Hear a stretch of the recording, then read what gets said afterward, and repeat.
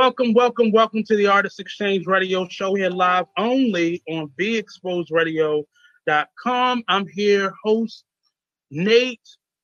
That's kind of weird because I just realized we got on the same shirt. That's kind of weird. We didn't plan this.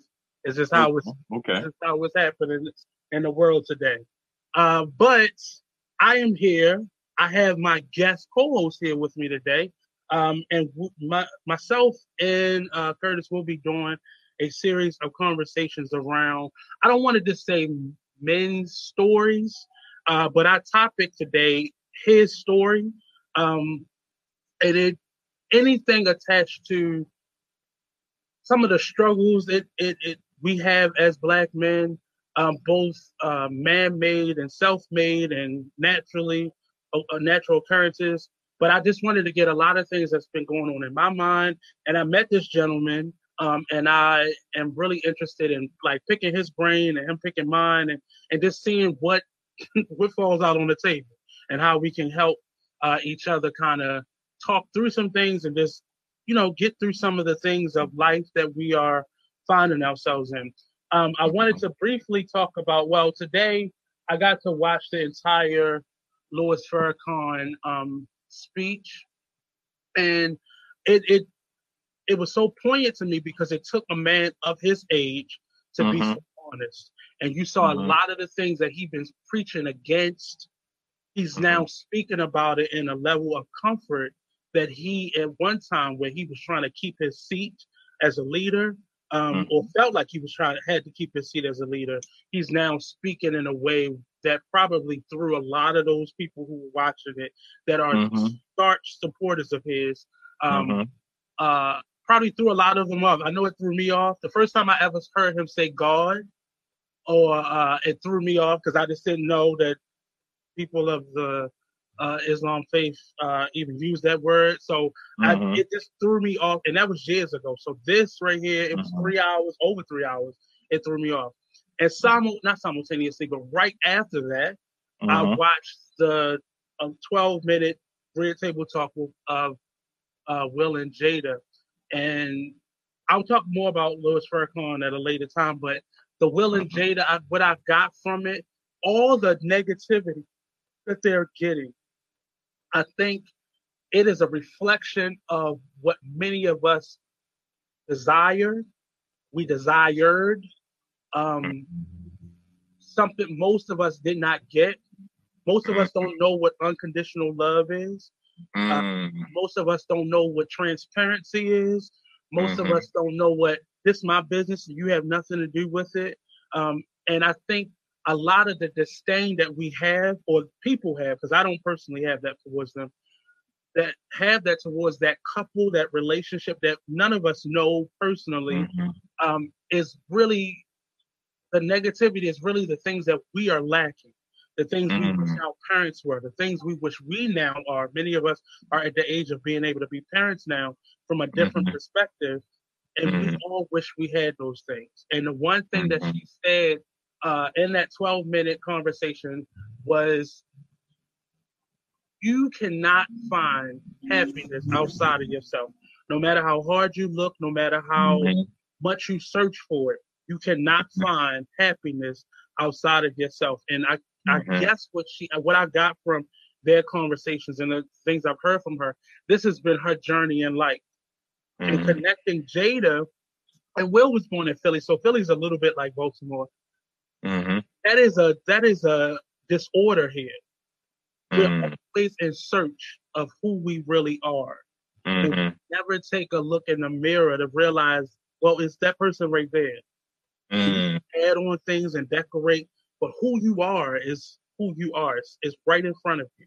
And we try to find that type of happiness and that type of fulfillment always outside of ourselves, never looking at ourselves. Right. But and do you have any thoughts on that before we kind of go into I do. I think that's one of the biggest contributors to mental illness, undiagnosed, is desire. Okay. Now, desire can take many forms. I'm not just speaking, desire of material things, but desire of, like you said, some people who may have grown up in a home without a father may desire a father. From that desire, if that desire is something where, it becomes a void that you need filled, it leads to other things. So when, particularly dissatisfaction, unrealistic expectations, those types of, you know what I'm saying? And they can go on and on and just snowballs. So those of us who are less fortunate as far as experiences, wealth, and it may, even with that statement being true, that people are misdirecting their energy toward this couple because of their success or what people think they have that they don't have, in spite of how they got it. People don't know the sacrifices it took to get that. Who's to say that their world is always heaven? Who's to say you're built to even handle that? So that's why desire is so dangerous, because you can live your life in a permanent state of dissatisfaction when you're coveting, know. That's what that principle is, you're coveting something. And anybody who knows how School for the Arts is, if your life is not about that school, you don't have a social life. Nope. When your you're in the arts in your general, classmates, the arts in general. So the thing is, it's a reason why she was connected to a Tupac, because their life was about their craft. You know what I'm saying? And people who are artists, I have to say it, we do live a different type of life than most people who are trapped, so to speak, in the mind matrix would understand. If you're not putting, we're people who haven't had our imagination killed, and most people have had their imaginations killed. And only thing that they do know is what, I see Real Housewives, I want what they have, or what I think they have. I see Love and Hip Hop, I want what they have or what I think they have. Look at how people are living right now who have gotten, who their worth has actually been somewhat fulfilled in this small little moment with the unemployment checks or the, look at how people are living. Like their first instinct is to get fresh or to live beyond or live out a certain desire or lifestyle. That's I was in a dialogue on Facebook with one of my music partners. Shout out to Ali Rosso. And he was saying something about a conversation came up about narcissism.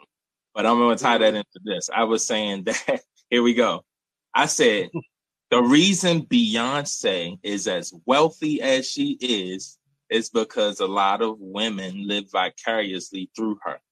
She possesses what they think that she has over men, which is the power of seduction, the power of the strong ability to get men to submit to her. She represents that. And all women have that side of them where they want to, escape the patriarchy or whatever, all of these things, and I'm not making light of it, but it's very true. It's what it is. And she's a woman who understands that. But look what background she comes from. She understood. She had a father in her life, just like Venus and Serena had a father in their life. That doesn't escape you from the pitfalls that we make. But there's always a idea of getting back up and how to get back up. When you have that balance. Your work ethic and your willpower has to push you through these types of things, especially if you're going to stay in art. So Will and Jada are not your normal.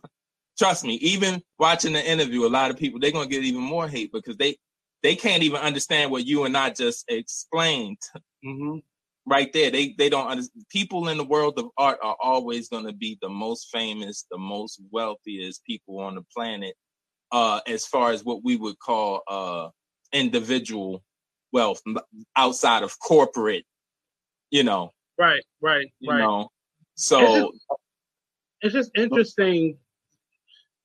I watched it, but I often like to look at the comment when stuff like this is happening, because nobody can believe that somebody from a place like a Baltimore or a Philly could obtain that level of unconditional love.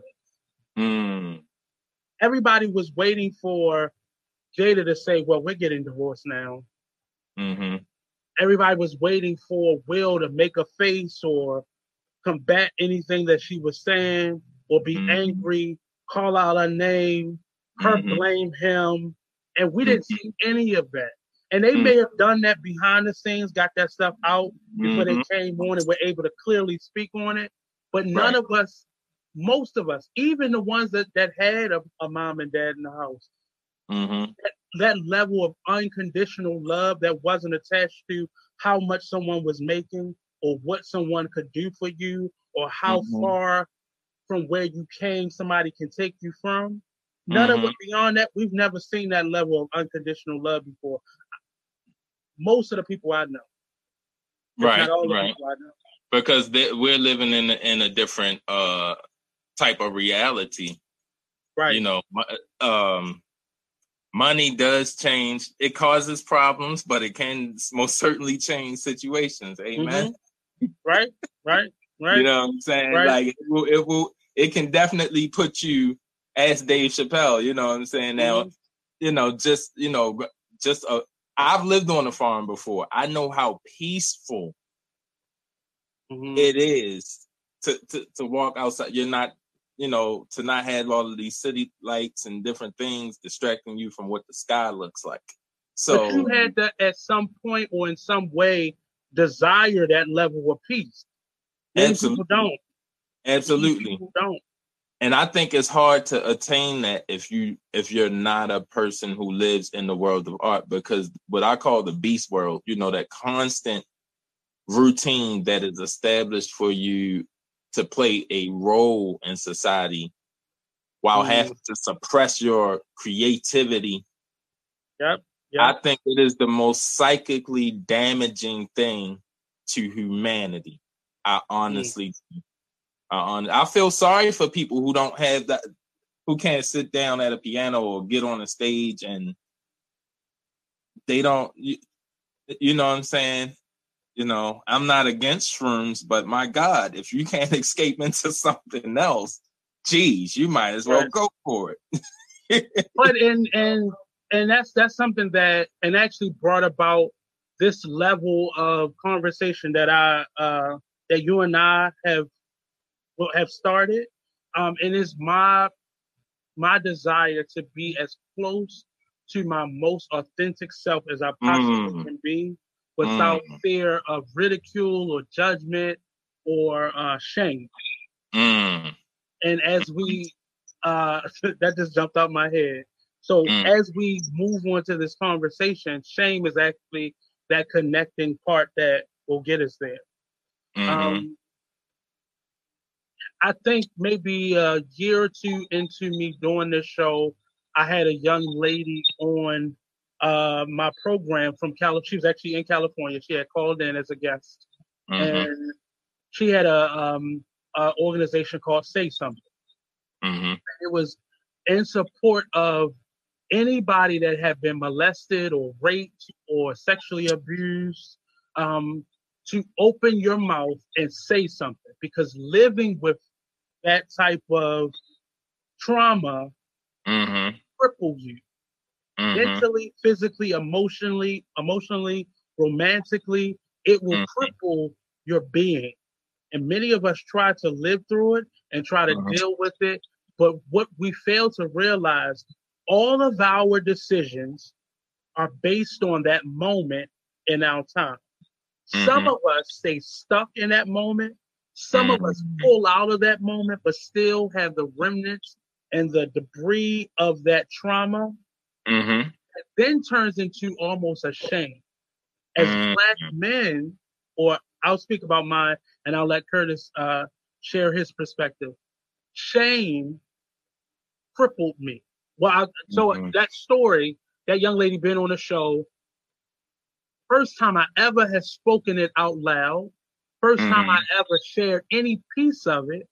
I was more comfortable talking about the trauma from having a great grandmother die in my arms than I was about some man touching me, another man peer pressuring me into having sex. And those are two separate instances and situations. This conversation today is about the shame attached to sexual abuse. And in my situation, because of my age, in both situations, I felt a sense of shame because in my mind, if somebody found out, they would automatically say it was something that I wanted to happen based on what they perceived my sexual orientation to be. Not because I was a child and both of these adults were wrong, or they were out of line, or they did an illegal act, but because, like they say, women, if you did not have that mini skirt on, it wouldn't have happened to you. Fast forward to me being 30 years old, sitting on a couch, letting someone shrink my mind. I let a black female, conscious woman tell me that I had a mark on me, a scar on, or something of a scar that alerted these individuals that I was open, comfortable with this behavior. Those weren't her exact words. Wow. Those were the words that I had. She did say I was marked, as if these men could see something on me physically that said, oh, okay, that's a green light. My 30s after that, up until maybe 2 years ago, I was so angry at so many different types of people. I began to treat people how I felt in that moment back then as a teenager, and then again on that couch. It had nothing to do with me feeling victimized. It had everything to do with me feeling so much shame, being so embarrassed by this happening to me. I never once felt like I made it happen or I willed it to happen. Everything around me said that that's why it happened. And then for it to happen the second time, in terms of me now being pressured to have sex with a woman, another teenage woman. Me and her were teenagers. Our supervisor was a grown man. And me feeling pressured to have sex with her at an age where I wasn't comfortable having sex at that point. Me feeling it happening to me all over again in a different circumstance, in a different situation. So that was kind of my perspective in this happening, and me watching other people kind of go through the same thing, and watching all these court cases now pop up in the Me Too moment, and all these different individuals. We'll get on the specific stories that we wanted to talk about after this, but I wanted us to kind of share our personal perspective, however you feel comfortable, whatever you feel comfortable with, on these issues, either it being personal or just an observation. So I'm gonna let Curtis now take the floor and kind of express himself. Okay.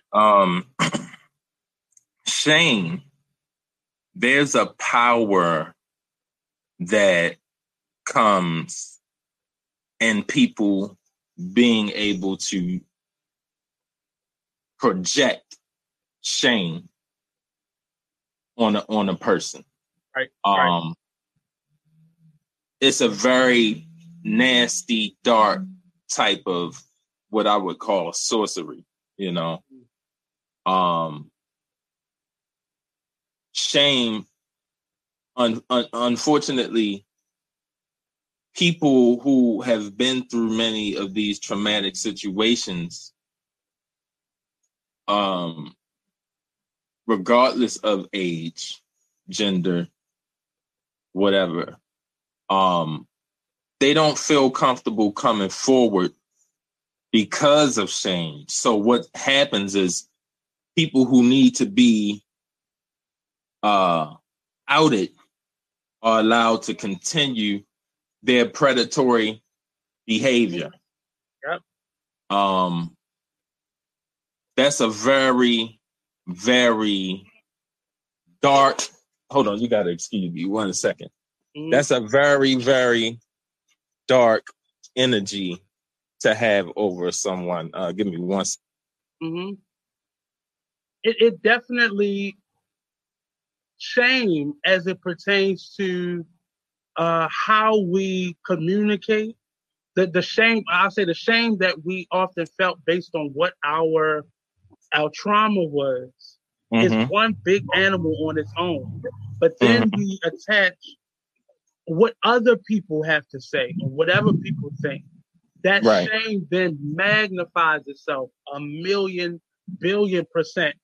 As I go ahead. Yeah, what it leads to is the victim often finding themselves living in a mental prison, even a physical prison, because the body isn't going to go beyond where the mind is capable of taking it.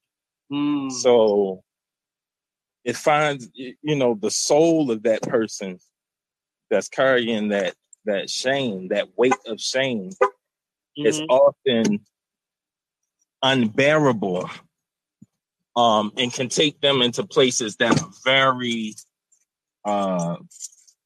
unhealthy. They're very it could lead to various illnesses in the body, of the mind. It's not a beautiful situation at all.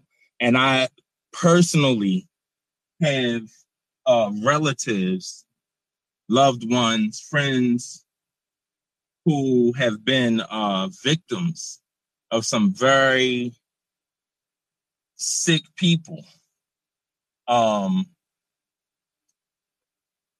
And many of them to this day are opioid addicts, and they turn to other things. Some of them went through phases of promiscuity and trying, as they would say, looking for love in all the wrong places. And I grieve for them. Shame is a part of the reason that many people are bullied into partaking of things that they otherwise wouldn't. The fear of ridicule, the fear of judgment, the fear of exile, even. Those things are very real. And in our community, I've heard far too many stories of predators being protected, should I say. Wow. I've heard many stories of it. From places that I wouldn't believe, and many times it being a woman involved. This is very significant because right now, one of the biggest things going on in the news dealing with this Jeffrey Epstein situation, which was, as we know, was a child trafficking ring. Okay. A woman, as we see, was a focal piece in drawing in many of the victims. You see what I'm saying? And it's not to bash women. But what I'm saying is I don't want people to just think that this is a problem of male aggression. You can you don't have to look far in the news to find a story of 20-something-year-old, 30, 40-year-old female teacher letting high school students, okay. I don't need to. So it happens. And one of the things that happens even in those situations is that a young man, if he were to come forward and speak about being assaulted, especially in a heterosexual circumstance. You just all kinds of bitch ass nigga. I'm sorry if I wasn't. Am I allowed to speak like that? No, go ahead. Okay, yeah. I mean, you're guaranteed to probably get your ass whipped. Mm-hmm. Like, yo, why you fucking that up for everybody? Like, you know, because some people are socialized into being okay with being abused. They can't even recognize.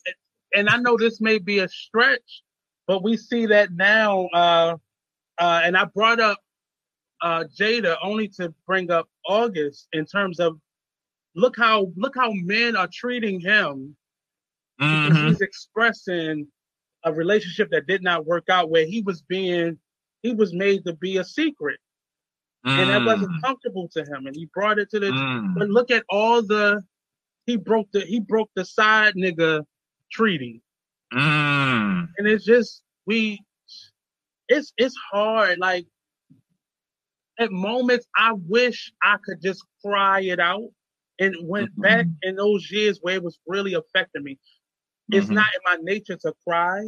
So in many of those moments, I wish, because it just felt like that would have been a release that was necessary, but it just would not happen. And it was attached to, you don't talk about it. If something like that happens, and it's been said. It's been said. And I want to kind of move us into that space of some of the stories, but a lot of the videos that myself and Curtis have been watching, that I shared with Curtis, and Curtis probably found some of his own. A lot of the conversation that I heard was, man, if a dude played with my booty, I ain't saying nothing. If my teacher wanted to have sex with me, man, but I look like telling him. It's that idea, but not realizing because you were introduced in that way. Look at your behavior thereafter. It has not been healthy. It is not healthy to have sex with 50 and 60 women trying to scratch an itch that ain't there. But he wasn't a side nigga. Jada was, or we're separated. No, it was the perception. It had nothing to do with what he actually was. Thanks for that comment. But it was more so the perception of it. You feel most comfortable in a situation where they're getting what they can get. A nut is sufficient. And all that other stuff, and I don't feel it. It's just weird, especially when we talk about specifically what we're aiming at today is when you've been touched as a black male, age, at any background, with that shame attached to that, makes you go out, and then how do you live your life based on that shame that you have? So bringing in some of those video clips, we specifically were watching video clips around Ron Savage, the gentleman who accused African Bambaataa of molesting him, and many have come out and not necessarily in support of him, but to say, yes, African Bambaataa does these things. None of them ever really defended him, but just defended the fact that what he said was true, but not him. And how did you, in watching those various clips, what did you take from his story? One of the things I took from his story, because I didn't just check out his story, I also checked out Hassan Campbell, who is well recognized as a thorough, official street dude. Who talked about, first of all, how people reacted to them coming forward with this information. And before we came on here, before we went live, I was watching a clip about KRS-One defending African Bambaataa. And in that clip, he was saying that certain leaders have to be untouchable. And I had to say, oh, what kind of, hold up. I had to make sure I heard that correct. And this is KRS-One, someone we have also put on a pedestal. Right. And that's why it's time to kick all of these pedestals down, and it's time for the self-actualized individual to actually come forth. And all of us, we, because we as individuals know ourselves. Mm-hmm. So we need to stop thinking that these idols that we set up necessarily have our best interests at heart, just because they drop some science on us from time to time. Thank you. I'll take that. But this what you talking about here is some bullshit, sir. Because but it's beyond that. So many words, he said, yeah, this happened, or this could have happened, or we heard this happen. But see, we can't dismantle the image of hip. He was so focused on the longevity or the legacy of a music form, right? And masking that with, we can't lose this black instrument, right? Because somebody says he's touched a couple of people. And you know why? Because his economics are inextricably tied to the success of Bambaata's brand. So but say that. He should say that, or he should have said nothing. Because I'd rather you say nothing than act like the shit is okay. But I'm now more comfortable with people saying these things because now I see you. Mm-hmm. How many young men have you touched? Or how many times have you been touched? And it goes. He had a son who committed suicide. I don't know what the story is around that, but I mean, if he was around a bunch of that, who knows? Well, we hear these things from young women all the time, where there are several sisters or several women in a family line that's been touched by this same person, and that person is still around, and nobody is bringing any light to the situation. I can admit, I have a cousin in my family who has touched several women in our family. Still invited to family reunion. And I'm not saying excommunicate, but something needs to be done, whether it's a sit down. And it's one of the things that made me so hard-hearted towards men, because nobody did anything. I have an aunt that turns into a little girl every time she sees him. Watch her, and her life has not been any type of great story. Outside of her becoming a mother, I think that's probably the most profound thing that has happened to her. But even in that happening, and I don't mean to put her out there, I'm not going to say her name, but even how she mothered her children, she was willing to die, do time, kill in protection of her children, because she never felt that level of protection. And we're telling our young black men, deal with it. Oh, you was gay anyway, so you might as well just it happens. He saw your mark. Maybe if you had hidden your mark a little bit better, they wouldn't have found you out. The shame and blame. Yeah, you have, and I'm noticing black men commit suicide. Black men have very unhealthy lives. Black men are so disconnected from a reality at times. And both of us have experienced that. We know others who have experienced that, but we are told to just chill out. And every single time there's a male issue on the table, and it sounds hard to me. It sounds so hard-hearted. We intercept that. With a woman's issue. Right. I want these men to die for what they did to Breonna Taylor, but I want them to die for what they did to all these black people that we've witnessed on film and off camera die at the hands of a police officer. Absolutely. But we have these hashtags where, oh yeah, well, y'all out there killing each other. Y'all ain't shit anyway, so. Well, you raising us to not be shit. Mm-hmm. And it's just, I'm even once we came up with shame for today's conversation, so much anger. I felt so much anger start to kind of like not even come out of me, but just be reimagined. Anger that I felt because I'm watching other young black men be told, "Oh man, don't. Why are you talking about that shit? Right. Why are you? Right. Why are you bringing that up? Right. Right.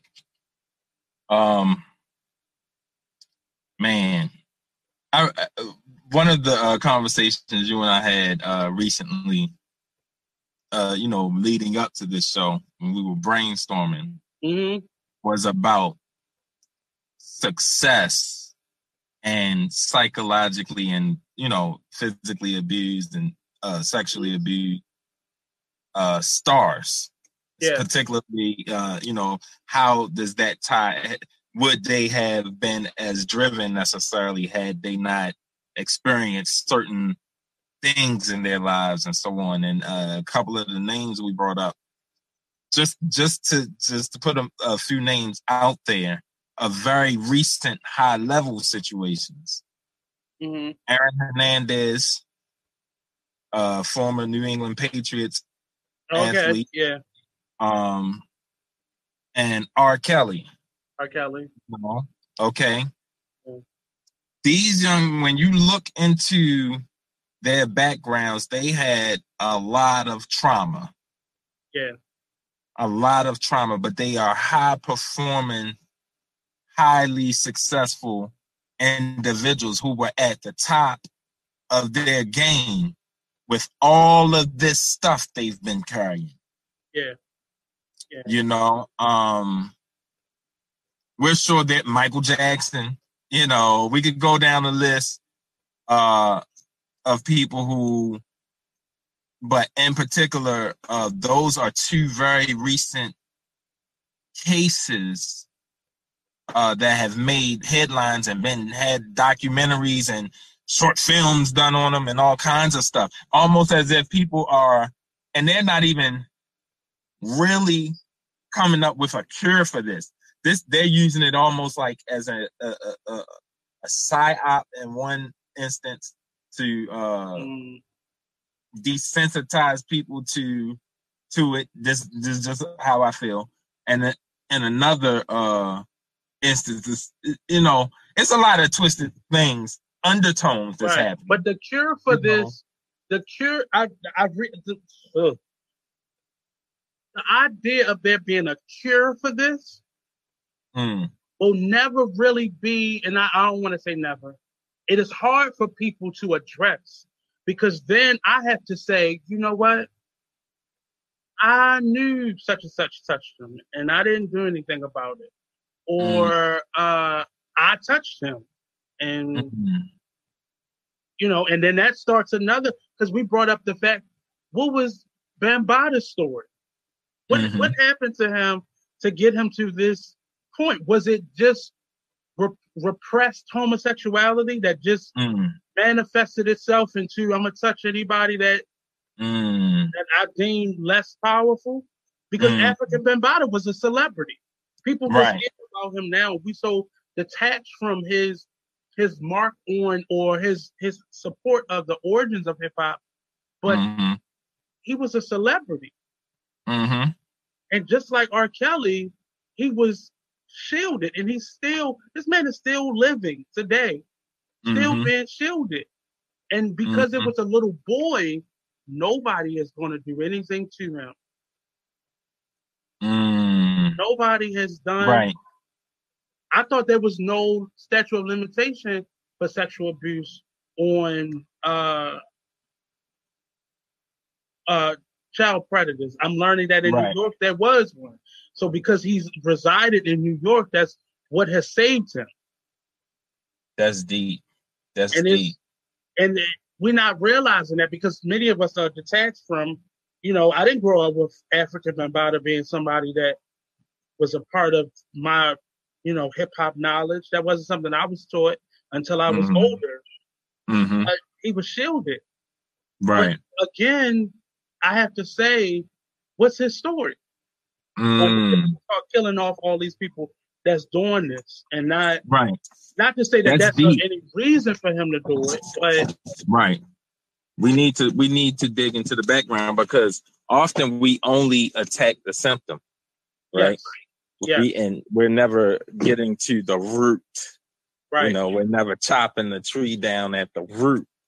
So the root of this is, I can't say for him, but the root of this, I'll say one of the strongest driving forces outside of, you know, the desire for food and water. Next is the orgasm. Okay. It's like eating to live, especially if you haven't had a lot of damaging experiences in it. It's, you know, the dopamine rush of the orgasm is a very powerful. And even if you have, it's still powerful. Yeah. It's something that has that is severely underestimated, and people who have not gained this is going to tie into some of the philosophies that I actually researched. Just like in the Kabbalah, they teach that you have an animal soul and you have a higher soul. I briefly spoke on this before. So that orgasm is tied to physical reality. It's tied to the body and the body consciousness. Right. Okay. Right. It's just like food and water. Literally, it's that strong. Outside, if you really think about it, the animal you. If you reduce man to an animal, what else are you? Eat, sleep, shit, piss, sex. For procreation. But because man has that higher self, he can choose to indulge in that beyond just procreation. It can become a pleasure principle, you know, and a force that actually interacts with the soul of a person. So, meaning their mind, their will, their emotions, those intangible things that we know are very real. You know, we can't see them. You can't see the mind, the emotions, but you know it's real if you have one. You feel it every day. And those are a part of the things that steer your carriage, so to speak. Your mind, your will, and emotions when your body soul has been affected. So your intangible you and your tangible you are constantly interacting. They're inseparable. Right. You know, and so people who haven't worked on that animal soul, oftentimes, or when their animal soul has been opened up too early without understanding, have a recipe for possible disaster, or even the infliction and perpetuation of cycles.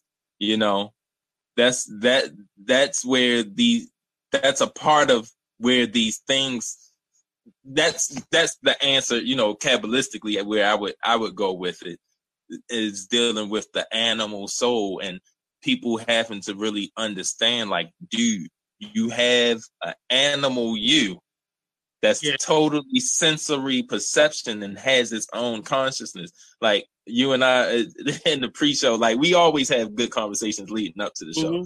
So we were talking about how men have erections throughout the day without thinking about sex. So how it's possible for a man to be physically raped and produce a child. You see what I'm saying? A man could be asleep with a heart on. So if you're a strong drinker, it doesn't exclude your penis from getting hard, because that can happen in your sleep. You know, we have wet dreams in sleep, and you know, all kinds of things. So for people to say that you can't be blacked out and taken advantage of, and this and that and the other, and all kinds of things, it's not true. It'll feel just like a wet dream. You wouldn't know the difference, because you don't. Well, I can only speak for males, and well, for me, in a wet dream, I don't know the difference between what's real and what's not until I come out of it. I don't know. But see, those things, I'm in a, even while we're talking right now, so many thoughts are coming to my mind because we still don't, all of these things are known to be true. All of these things are known facts. But at the end of the day, if someone violates you in that manner, the onus is still on you to deal with it. Not even to tell your truth, not even to speak up, but clearly to just deal with it. Right. And we spoke a little bit about that happening to adult men or men in general being forced into sexual situations. And the first thing that comes up is, man, how you, if your thing get hard, like, you wanted it. Right. But we know on the other side of it, women have known to have orgasms during a rape situation. Yes. So sexuality, well, not sexuality, the act of sex or the feelings or emotions or all those physical scientific things that go on with the body during sex does not cut off because my mind is in a frantic state. Absolutely. You know, a woman can't, because a woman is being penetrated, is really, the orgasm may possibly happen.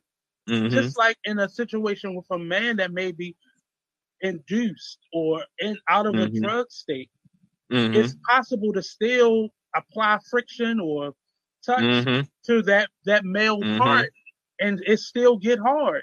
If it's working properly, it can still get to that point. And what happens? What happens when that happens? You know, is he supposed to just not say anything or continue to go on? What effects does that have on him if he does not say anything? And in this whole conversation, there's not a denial or dismissal towards what's happening to women, but I am personally saying to you, men are affected by these things as well. And not only affected, but most times women are afraid of what could come from it. Whether she loses a job or she loses relationships or friendships or whatever, but men have just as much to lose. Oh yeah, definitely. Because now I have a reputation that's separate from this illegal act that has just happened to me. I can't even address that because when I go to the police department, they're going to laugh. When I go to the lawyer's office, they're going to laugh secretly.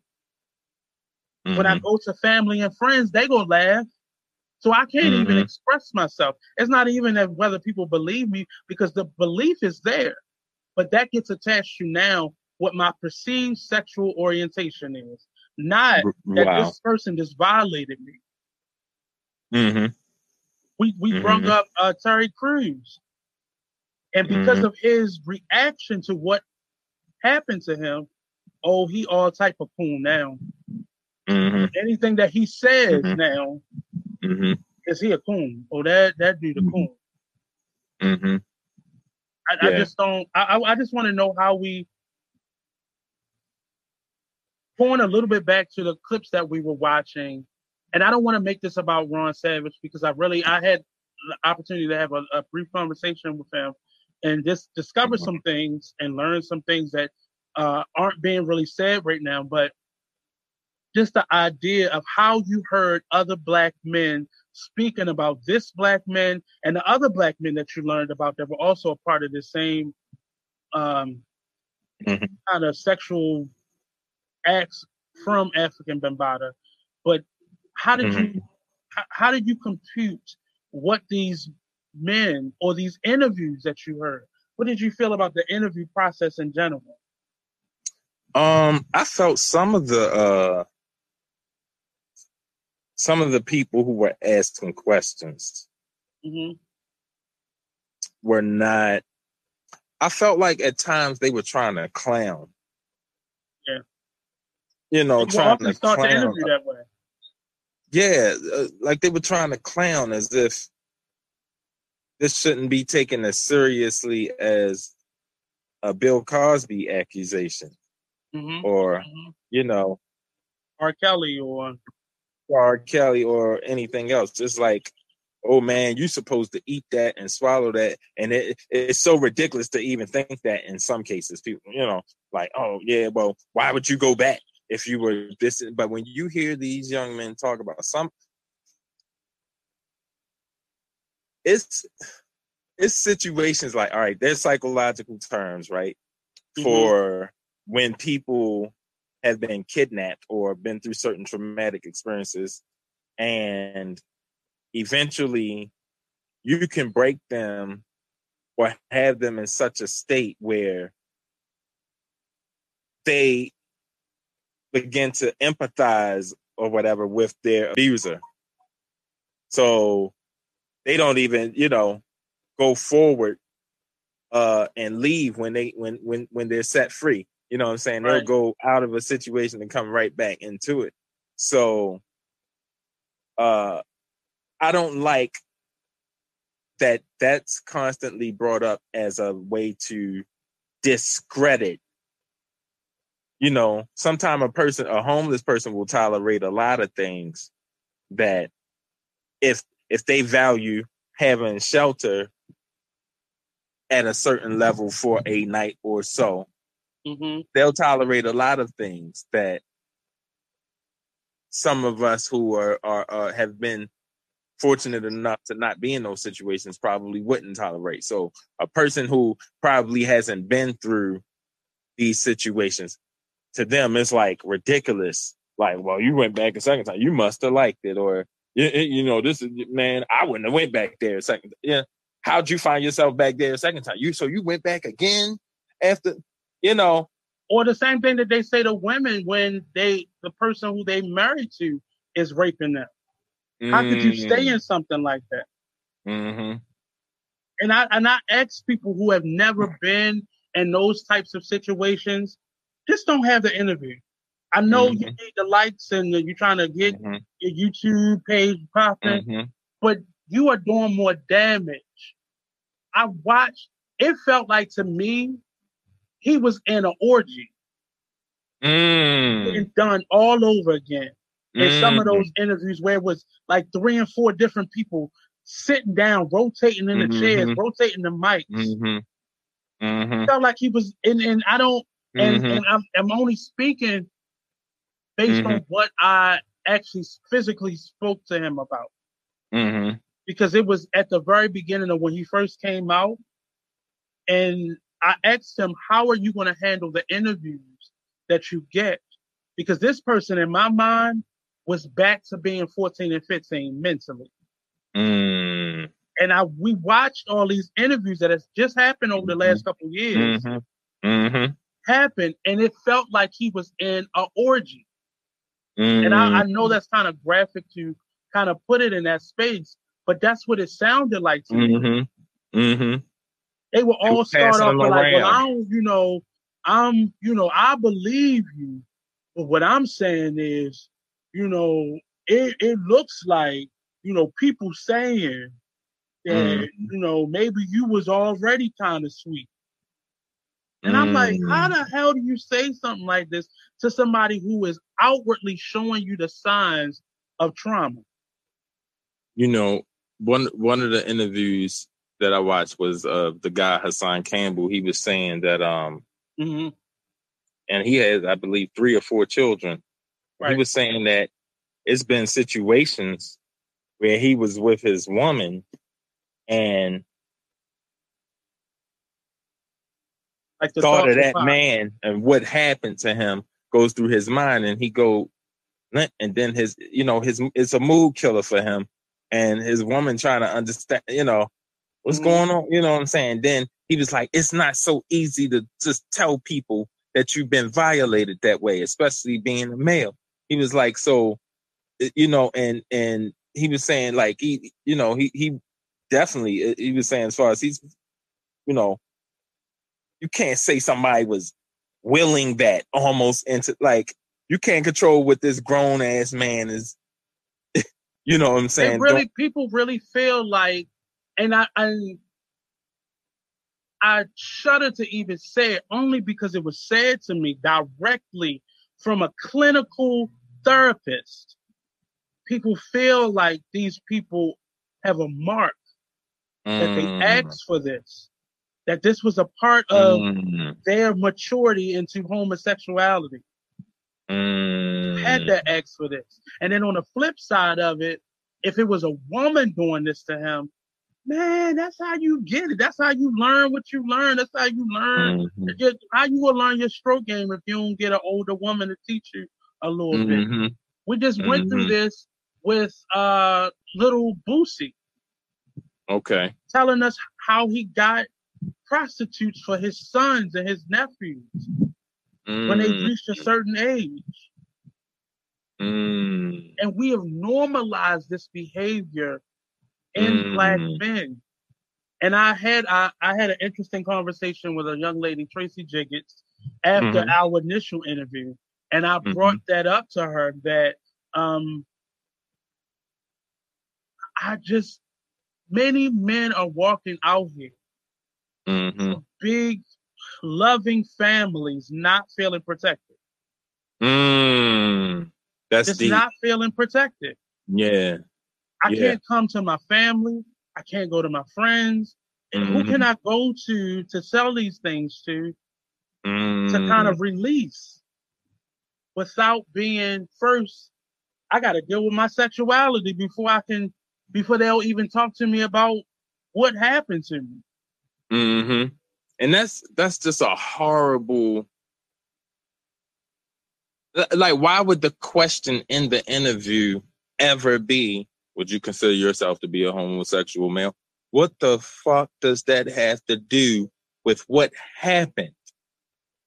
Out of all the interviews I've ever seen with Ron Savage, there was only one woman that ever intercepted any of those interviews. And out of all those interviews, she was the only one that ever asked him, has he gotten any help? And that was one of the last interviews that I saw. But I'm quite sure he's had interviews since then. He's conducted interviews. He does a lot of work within this field now. So I don't know currently where he is. I haven't spoken to him. And I think it's been almost 2 years since I spoke to him personally. But even with that being said, all of those interviews I've watched, all of those conscious thinking people, nobody has ever asked him, to my knowledge, from what I've seen, has he gotten any help? It took that one Black woman who also experienced that type of trauma to ask him. And she kept saying, I don't care what's going on. All that stuff is irrelevant. Are you good? And it's, she had her own agenda, but I'm sitting down, and some of these men that were interviewing him were 40, 50, 60-year-old men. Yeah. Know better. Right. Never once asked this man, what type of help are you getting? A lot of them they just wanted to angle the story on African Bambaataa. Right, because they were clout chasing. They were using someone else's pain to get numbers and views. Yeah. And that's disgusting. And to me, this conversation seems so outdated. And I'm only looking back at how long I've had to deal with it. But it feels so outdated, but this stuff is still happening. It's still happening. And it's so unbalanced because I don't want to, a lot of women are now coming out there tired of being blamed for everything. But every time, most women, there's an association or organization or a group or a place for them to go. A safe space. There's a safe space for this type of behavior when it happens to someone, to prevent subsequent events, to help them kind of dumb themselves down or clear their body from any harmful acts that they've consistently done to kind of numb the pain, to kind of wrap around services. Often men only get that when they're in prison. Or when they're so far gone in any given life circumstance that help is the only answer. And in even most of those cases, I've done it, I've seen it happen, we still push those people away. Right. We still push them away. And a part of that, the reason we push them away is because of the perceived threat of male strength to overpower, penetrate, all of these terms. And that's what, to me, often, that's probably why people think a man can't be raped, stuff like that. Man, because the perceived idea of male strength, when there are varying degrees of male strength, like, just because, like, I at a given point in my life, I had to make I'm gonna share this. I had to make a conscious decision in my mid to late 20s to decide to gain quality instruction and combat skills. Okay. And I knew upon entering the gym that, okay, it's some people out here that walk around every day that if you aren't equipped to deal with them on a certain level, with quality skill, you're going to have some serious problems. So people look at males getting bullied, males getting certain things, like the spectrum of male size. You can have males that's 5'4", 5'5", then some that are 6'7", 280 pounds. Like, it's not just a blanket male strength calculator, right? Be it physical or mental, there's a spectrum. There's a spectrum. So being that I always use my hands for art, I had to will myself into years of training. One, to even be okay hurting a person physically, because that was not my natural. I was always athletic, but my instinct was never kill. Like, oh, I'm in a situation. If I felt like you had enough, I'll let you get up and walk away. I've never been the kind of person that stomp a dude's head out. See, that's something, you have some people who are psychopaths, sociopaths, you have a spectrum of people out here. And same comes with people in sexuality. You have spectrums. And the mental makeup of people is different. So there's no blanket male strength, mentally or physically. Part of it is nature, part of it is nurture. As psychology would say, you got nature and nurture. I had to nurture my temper and my technique to be okay hurting someone. And how does that, but in terms of just your environment, how much a part of that was based on your environment? Well, I was raised in a two-parent household, Christian household, in church 3 days a week, choir rehearsal on Saturday, and church Sunday. So, I had a very sheltered life growing up. And by the time I was in my early teens, I already had a direction for my life on where I was going to go with things, which is going to tie into my own experience of sexual assault that I can speak on as a teenager, not by males, but by females when I was in high school. So I went to, being raised the way I was raised, there was certain things that were instilled in my mind. One, I had 4 sisters, no brothers. So I had a father who taught me, treat women how you want your sisters to be treated. And my ideas of the character of women were the women who I grew up in church around, as far as what I knew then as a child, the women of the church. So when I went to, you grow up in the hood, but I'm rarely around. And when I am around, I'm practicing music. That's my environment. I'm in my art. I'm in my, the church. I'm in this and that and the other. I get to Douglas High School. And then it's like, oh, I'm around young women, young women who are menstruating, they're feeling themselves. They, as breast, as butt, even though we would call them girls, they're young women. Okay. Let's not get it twisted.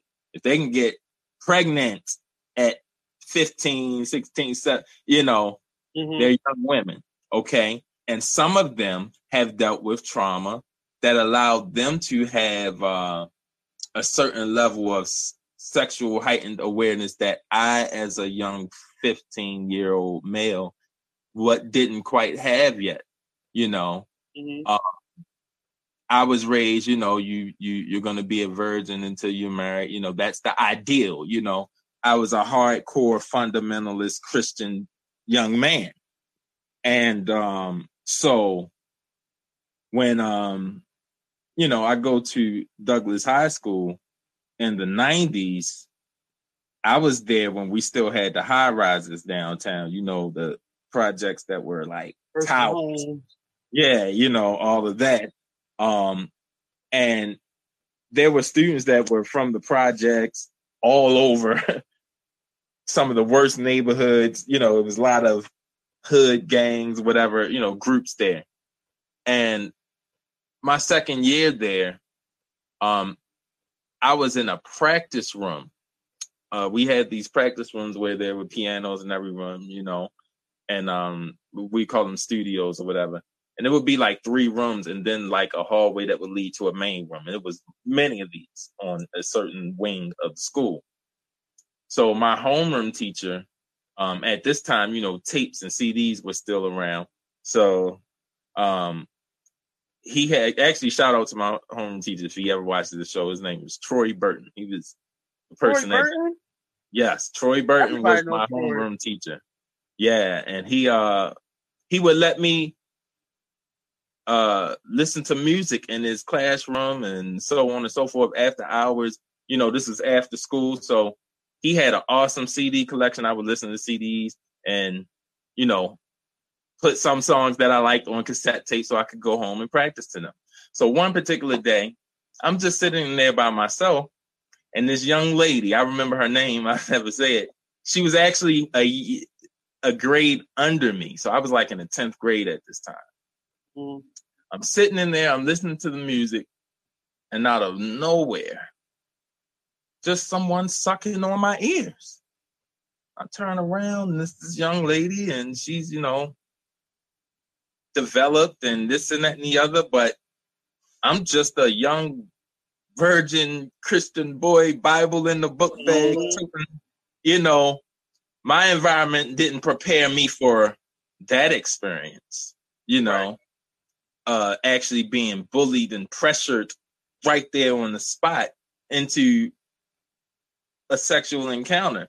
So I'm thinking like, I was totally shocked because coming from the background that I come from, I never thought a woman would even do something like that. You know what I'm saying? I'm not even thinking about something like that ever happening to me. At this point, I'm already, 6 feet tall and, developing young man. So after the first time that happened, maybe like 2 weeks later, I was thinking, all right, I'm going back down here, because I'm trying to, get this knowledge, get the music, burning some music.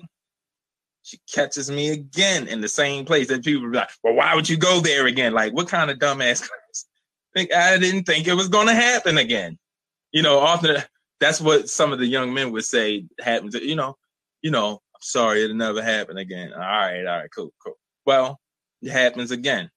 And what happened out of that situation when she knew that she couldn't really just break me that way, it turned into a bullying situation where when she would see me, her and some of her crew from the projects would like, she had that lady around. You remember on what was the show? Steve Harvey show, I think it was a lady around to be on there. She had that energy. Okay. You know, she wasn't built like that, but she definitely had that. And she was just a hood ratchet girl that was just determined to like, I mean, she would catch me in the hallway like, I'm gonna fuck you. I'm gonna, taunting me like. Her and her friends, you know, she started to get her friends in them because she could tell, like, oh yeah, he's probably a virgin. I'm gonna get him. I'm gonna like so adamant about it, like that. I had to start ducking her. You know, I had to start ducking her because I didn't want to deal with the harassment. Okay.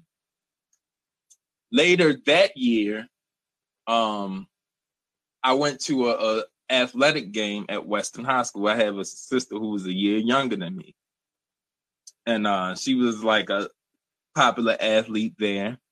And some of her friends from the volleyball team saw me watching the basketball game and were like, hey, why don't you come on down and work out with us? We had the weight room or whatever. So at Western, it was like, you had the gymnasium and there were some steps that went, you go down the steps, there's a door, and then you could go down another set of steps and it'll take you into like the locker room / weight room area. So I went down, I was invited. I'm about 16 at this time. I was invited. I go down, we're working out or whatever. It started out that way. It was just me and these three. And, everything seemed cool. And then eventually, the conversation switches, it's giggles and this and that and the other. And then it's like, yo, all right, you know what you down here for. They was like, pull it out. And I'm like, really? Like, they like, yo, pull it out. I mean, start walking up, grabbing me. They were like, yo, like, look, you want to do all three of us. And they were like, if you don't, we'll say that you tried to rape us. Wow. So this is a real life. So when I started seeing all the hashtag Me Too stuff coming out and how men who like Terry Crews who would speak on situations were being shamed, those were things that I carried with me for years that I never told anybody. I probably told one of my girlfriends or what, ever. You never even shared it with your sisters? I did share it with my younger sister who was a part, and she dealt with it in her own way, needless to say. But yeah, and it's something that they admitted happened, to her because she wanted to know, like, yo, like that. Think about how cruddy that is to be in a compromising situation where you're sexually assaulted, and because of the perceived idea of male strength, 3 women are able to threaten you and plant it in your head that if you don't comply, we'll tell the police. And the police are sitting up at the top of the steps as they were at all athletic events. Mm-hmm. So I had to take a chance and gamble and run out of there. That was a situation when I say my heart beating like, because I couldn't believe that I was going through situations like that. And I'm not like, I don't think I'm special or anything, but I think the idea that a male won't tell, the idea that, which in many cases is true because of this whole shame element. A lot of people, what a lot of people would say, like I have said it to some of my male friends, and that they never said anything one way or the other, but on some old ignorant hood shit, people would probably be like, 3? You could have done all 3 the first time. I had never even seen a kitty before in my life live at that point. You know what I'm saying? Being honest. So because my whole life was church, my whole life was my craft. I wasn't thinking, I wasn't even mentally ready to take on a relationship, So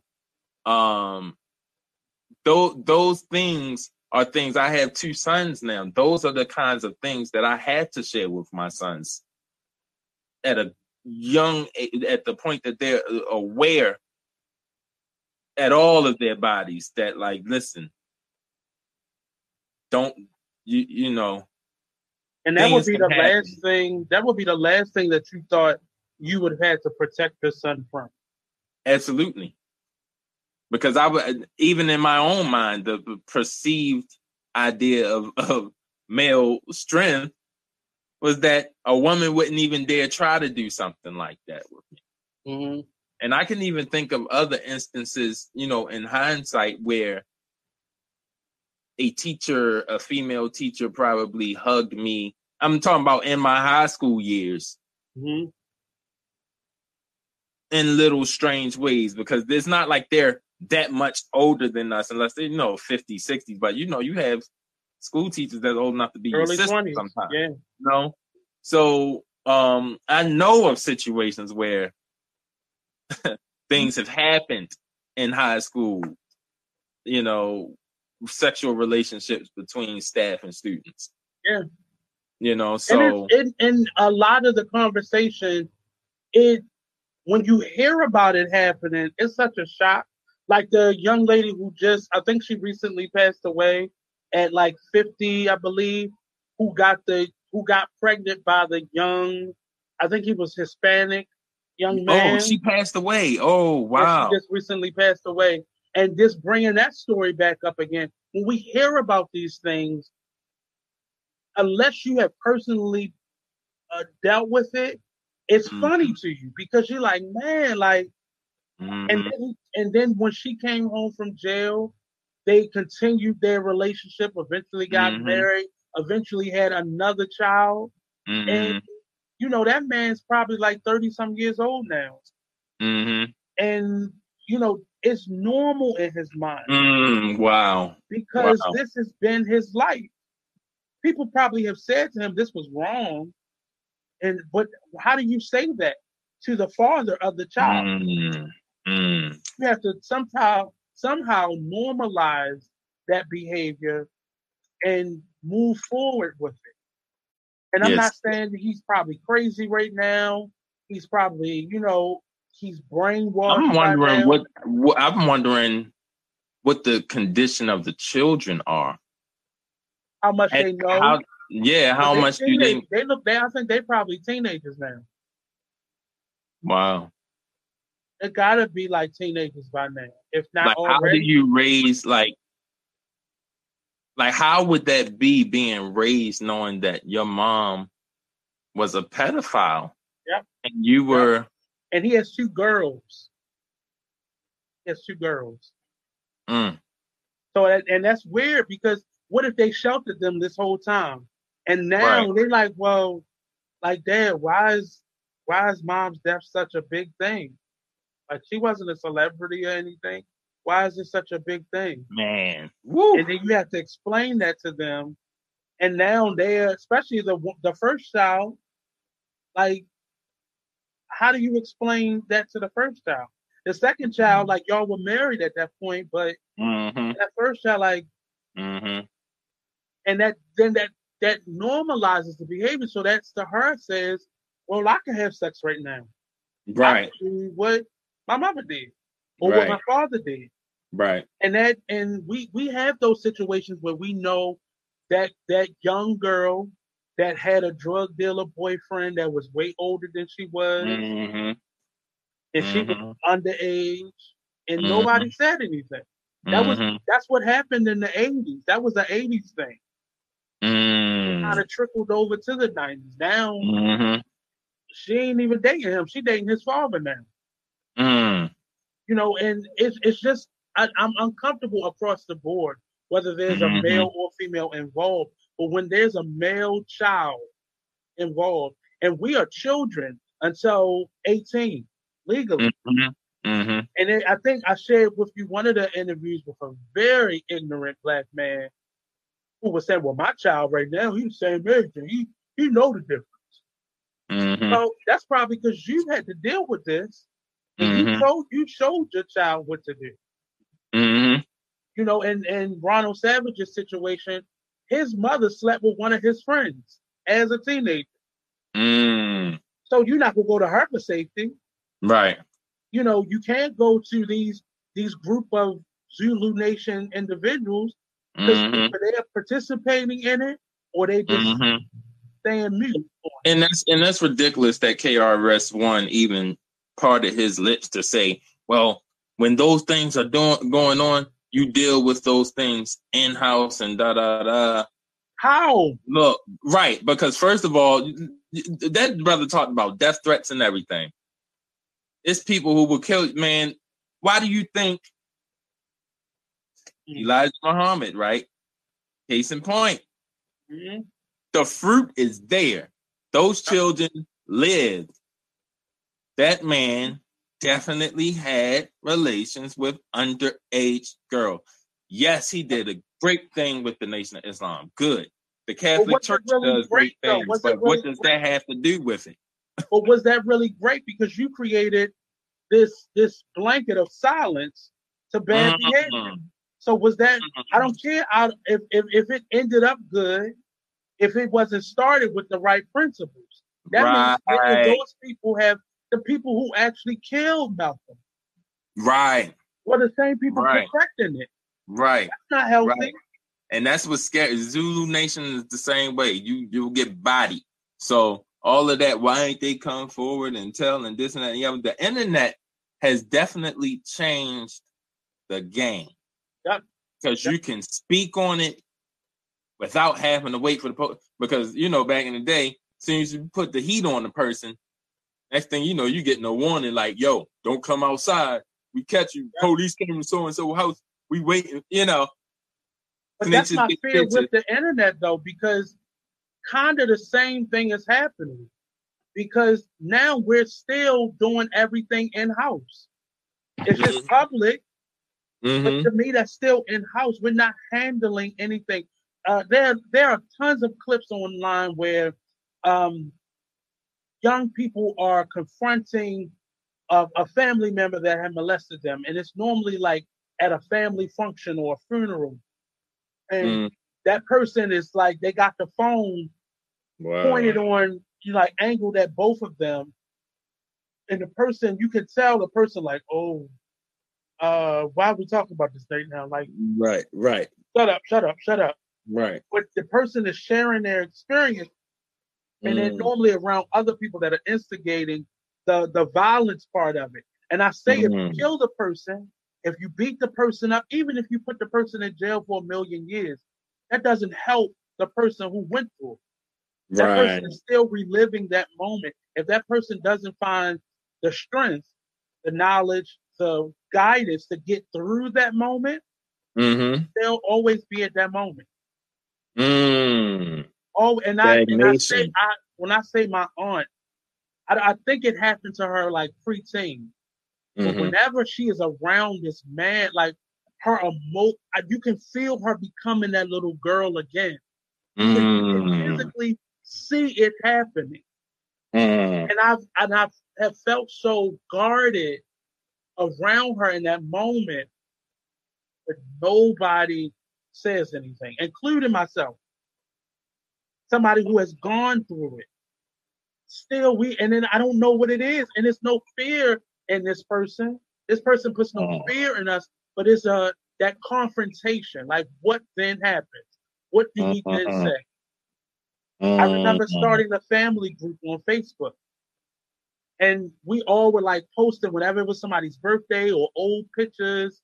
And this person came in and started posting just off the wall stuff. And my reaction, because I started the group, was just to shut it down. Now, I didn't take that, and I wish in that moment, because I was grown, in that moment to address the situation, because it wasn't nothing but family in the group. To address the situation or try to make amends to it. But my first reaction, like most people, shut it down. Let's clear all this out. We ain't dealing with this. And we know it's other people, at least one other person in the family. But in us knowing this and us acknowledging this, it is uncomfortable. it's very much so uncomfortable to deal with. I understand that from the outside in and from the inside out. It's an uncomfortable situation. Mm-hmm. But something has to now happen. We have to gain that strength to say something, to do something. Mm-hmm. Because a lot of these men who I know that I've come across, we dying. I'm luckily, I've had the arts, you've had the arts as a filter, Mm-hmm. but that didn't take away the sting of some of this stuff happening. Mm-hmm. It just Mm-hmm. gave us a vehicle to be able to kind of guide us through life and deal with it where it did not haunt us. Mm-hmm. But what about the men who haven't tapped into that or who haven't Right. gotten that, or the men who are in that and it still didn't help them? Mm-hmm. You know, I think you and I in some way wanted to get through those experiences, but some people don't know that they haven't even made that decision. It's just I'm a eat, or I'm a over exercise, or I'm a just run through. I'm a run through how many people I can in the moment, or I'm a whatever the outlets are. I'm gonna have babies all in every area code, or Right. and not be in any of their lives, and it's affecting our everyday lives. And again, like you said, we are attacking the outcome. Mm-hmm. You know, the absenteeism, the neglect, the abuse, the serial dating, the mental break. We are attacking that. All we see is R. Kelly peeing on a young girl. We don't know how he got to that point, but that's all we can see in our mind. But we all saw that video and continued on life. That was like what, in the early 2000s, late 90s when we saw that? Yeah, it had to be like in the 2000s. Yeah, and nothing up into him physically being put in jail. Nothing had changed for us. We still looked at him as the Pied Piper. And we let him go for 20 years plus being the Pied Piper. And that's his career life. How many people saw this behavior when he was a teenager? He didn't just start this because he had money. He was able to do it because he had money and get away with it on the level in which he was doing it because he had money. The money just created a barrier, a buffer. And that's another thing, buying silence, man. Like, they say money talks and bullshit walks. You know, money clearly was a factor in some of the parents' decisions, because the way some of the stuff comes together in that particular story is that mothers who clearly were R. Kelly fans brought their daughters around this man. You know, like fathers too. You know, it's and like, are we serious? Yeah. Like, let's what's going on with if money. I saw a clip today. They were looking for a young girl that had went missing. Her mom sold her for $200 to settle a drug debt. That little girl was sexually assaulted and murdered. And they showed the footage of the people actually leave. She was like 5 years old. Wow. 5 years old. So there are definitely some situations where unfit parents can profit from financial exchanges or other exchanges by letting someone take advantage of their child, and they've done it.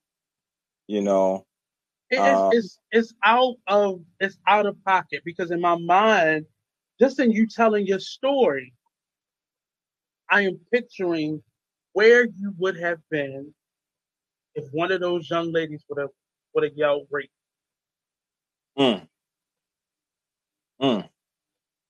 Yeah. Where everything would have been. and we unfortunately be out of time right now. So we're going to continue these conversations.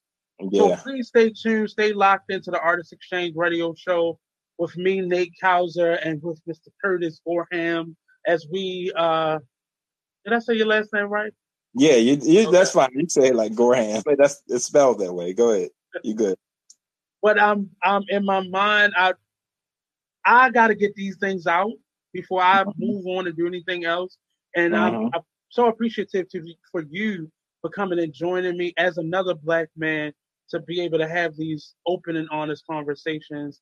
And it's going to get a little bit stickier as we move forward because there's some things that I know is on my mind and that's on Curtis's mind.